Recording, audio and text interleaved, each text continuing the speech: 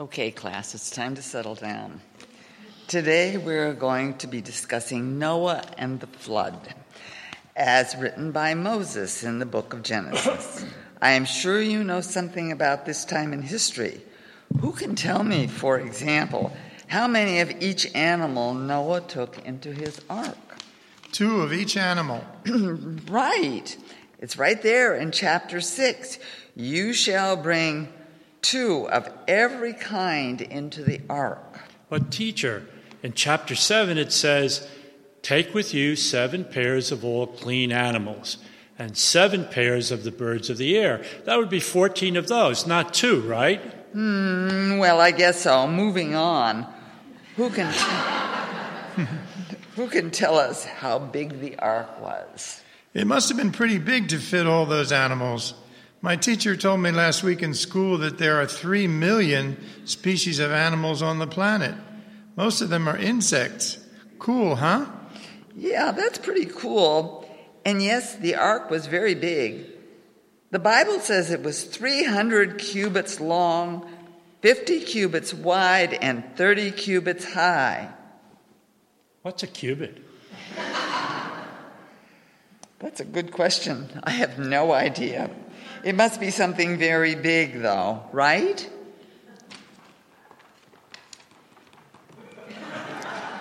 Wikipedia says a cubit was about 20 inches in ancient times. So 300 cubits would be, 6,000 inches. That is big. But 6,000 inches is only 500 feet. That means the boat was 500 feet long and, 83 feet wide and 50 feet high. That's big, but not gigantic. I guess you're right. That's less than half the size of a tanker ship. I wonder how they squeezed 6 million animals onto that thing. And how it floated. I mean, some of the animals would be pretty heavy. Just think about 14 cows. I wonder where they got 6 million animals to squeeze onto that thing. Can you imagine how long it would take to collect all of those? And where would they store them? And what would they feed them for all those months? It says they were on that ark for over 100 days. That's a lot of food for all those animals. Oh, okay, class. We shouldn't worry about those details. I'm sure they did it because the Bible says so.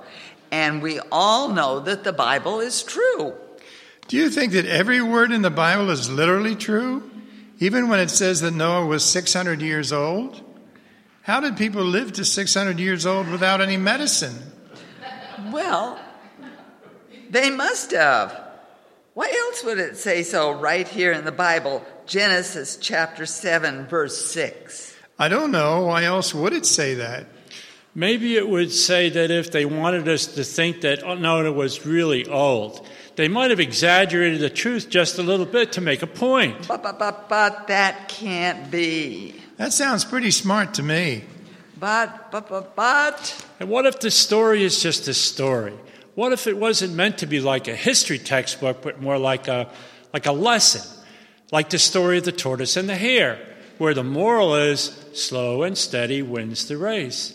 You don't want us to believe that a rabbit and a turtle actually had a race, do you? Of course not. That's just a fable. But this is the Bible, and it's got to be true, all of it, because if the Great Flood is just a story, then what about the rest of the Bible? What about it? Maybe it's all stories too. Maybe if we spent less time wondering how all these wild things could actually be true, we'd spend more time thinking about what the morals of the stories are. Yeah. Isn't the flood story supposed to teach us about God's covenant with humanity?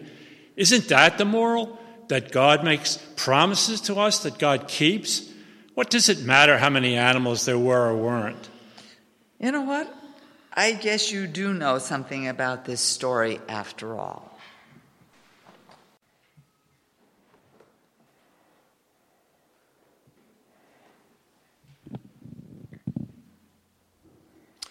A few months ago, I was reading online some articles that people had posted, and I came across an article on the San Francisco Gate blog by a man named Mark Morfords. In it, he writes this. He writes, "I have perhaps identified the single most lethal problem facing modern culture. It has landed upon me once again with an inglorious thump, despite how I've seen it many times previously and merely shrugged it off, ignored its extreme prevalence, or merely denied that it was really all that toxic or detrimental to the current state of the world. I was, I now chillingly confess, dead wrong. The single most poisonous issue facing the modern world," he writes, "a frightened, reactive, painful form of literalism. A shocking lack of nimble thinking that keeps us down and leaves us confused and twitching like rabid encephalitic monkeys on the floor, so to speak." I think that, by and large, Mark Morford, who is having some fun with this, is right about how harmful literalism is to our society these days. I think, in fact, that many people in our society have lost touch entirely with what the word literally means. I don't know about you, but I watch TV and see folks use it as almost a verbal tick in their speech, that someone was literally hanging by a thread. No. Metaphorically, perhaps, but unless there's a thread there, no, not literally. We've lost touch with what that word means. And I think that one of the reasons why we've lost touch with what that word means is that we've lost our sense of what the metaphorical is, what the non-literal is, what the figurative is, how something can be a story that is not actually true and still have power and presence in our lives. I think that, for example, most Unitarian Universalists can agree that the most rampant forms of biblical literalism are way off base in our world. We see it all over the place. People who insist that the Bible contains literal truths, things that actually happened exactly the way they are described in that book. And there are a bunch of problems with that. First of all, the Bible doesn't even agree with itself much of the time. The story of Noah is the first example that anyone studying the Hebrew Scriptures in a seminary that's academically rigorous will come across, because it's, chapter 6 or something in Genesis. It's right there. Right at the beginning of Genesis, we come across the story of Noah, which has just within it several very glaring contradictions. My Hebrew Scriptures professor years ago, in our very first lesson on the book of Genesis, had us fill out a questionnaire about the book of Noah. And all those things we thought we knew because the story is told in a particular way in our culture, they're in there, but then there are other things too that say something completely different in those very same pages in the next chapter. The Bible doesn't agree with itself. Biblical scholars, even conservative theological ones, agree that our common misconceptions about the Bible undermine its literal interpretation. There were, in fact, many authors of the Bible, even of books that we are taught or that conservative theologians will teach only had one. There are many authors of those texts, and their words were interwoven with one another in ways that don't often work. Their words were translated and then retranslated and then translated again. The Bible that most of us will read in at least any of us that read a Bible in a Protestant congregation in the United States read what's called the New Revised Standard Version of the Bible. And in the New Revised Standard Version of the Bible, the original languages of the Bible, Aramaic and Hebrew and Greek, were translated to Latin and then retranslated to English and then revised to modern English and then revised again to more modern English. So the words that we read are 4 or 5 different versions distant from the ancient languages that nobody actually speaks anymore. And so I think Unitarian Universalists can agree that the Bible does not contain literal truths, that the stories that are contained in it probably didn't happen exactly the way they are described, word for word. We can probably agree on that.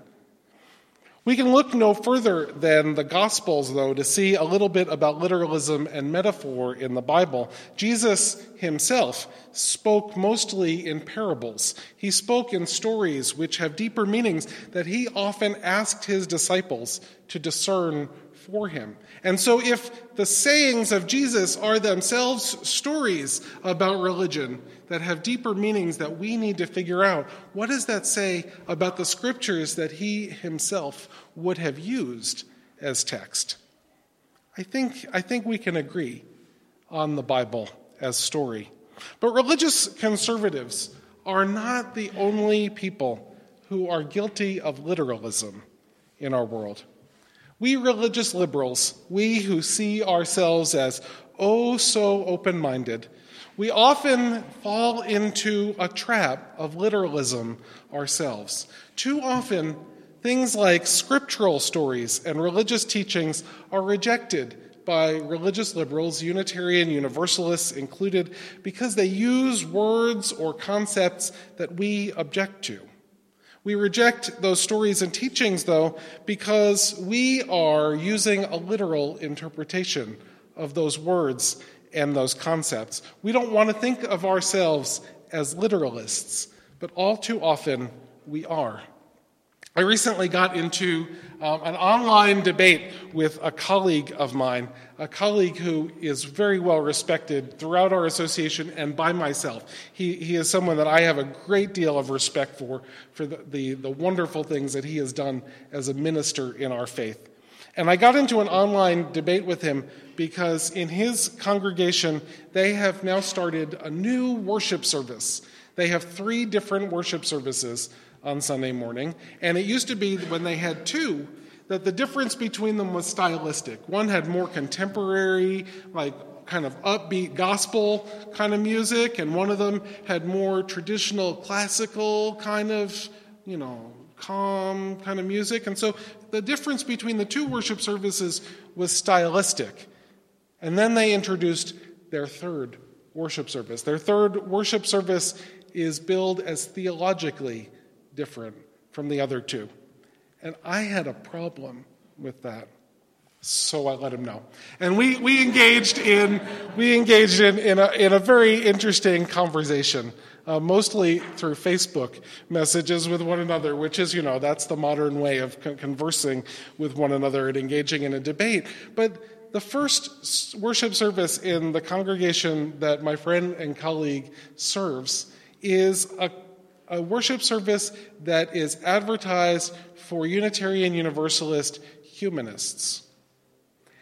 The way it's advertised is that you will never hear the word God spoken in this worship service.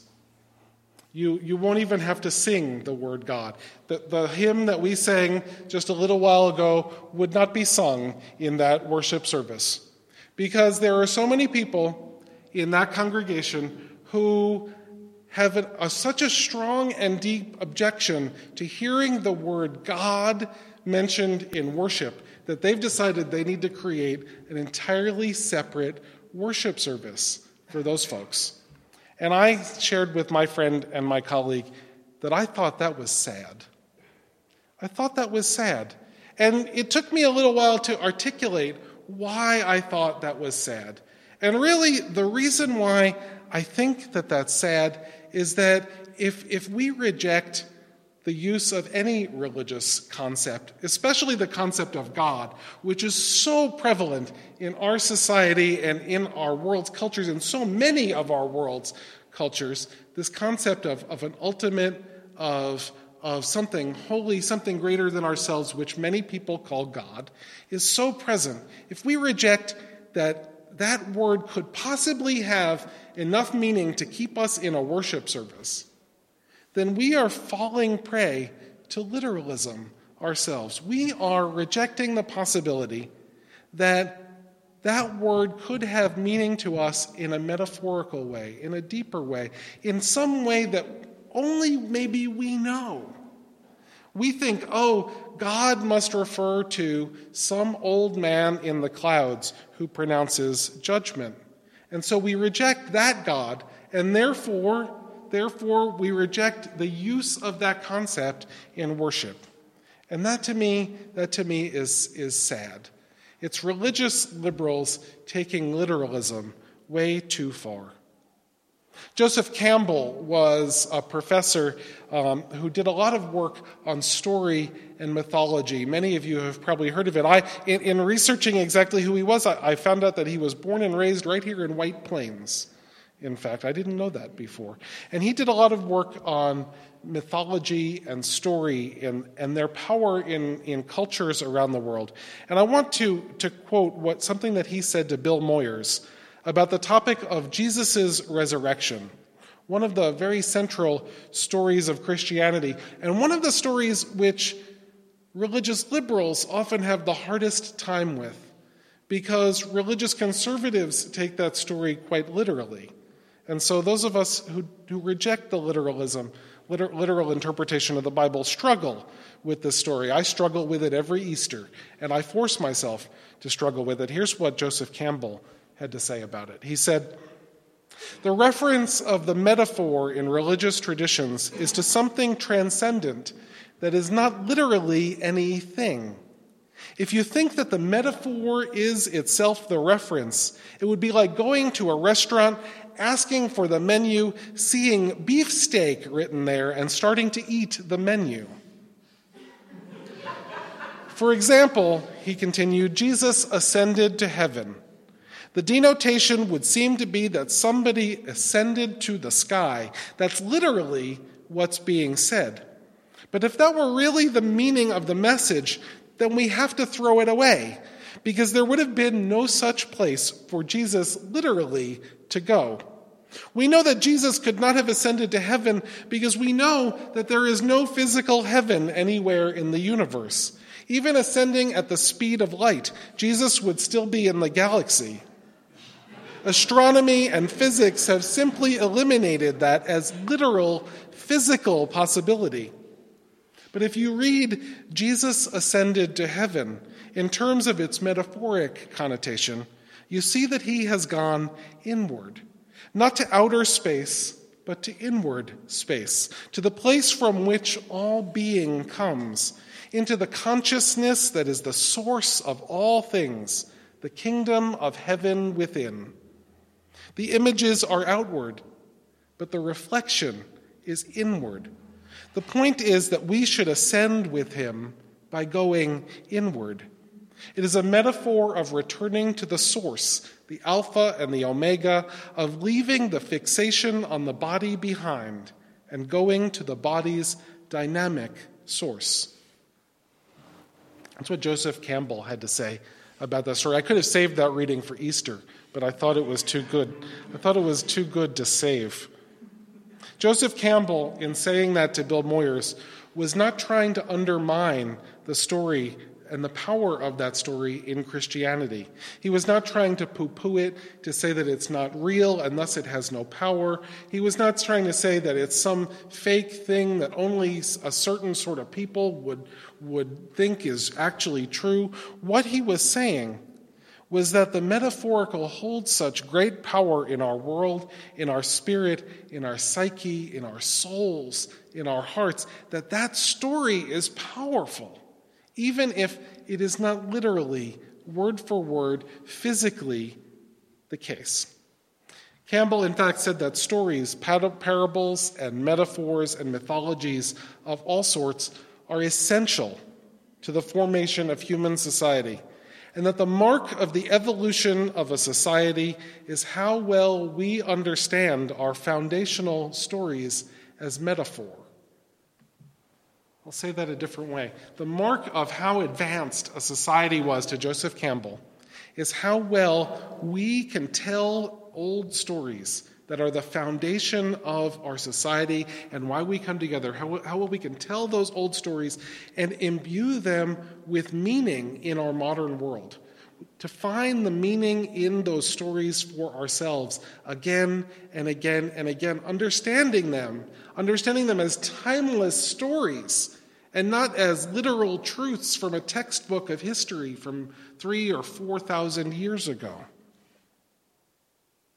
So, God is probably not an angry dude in the sky who makes the crops fail, tests his faithful with boils and death, judges humanity, and sends most of us to eternal hellfire, and cares about the outcome of football games.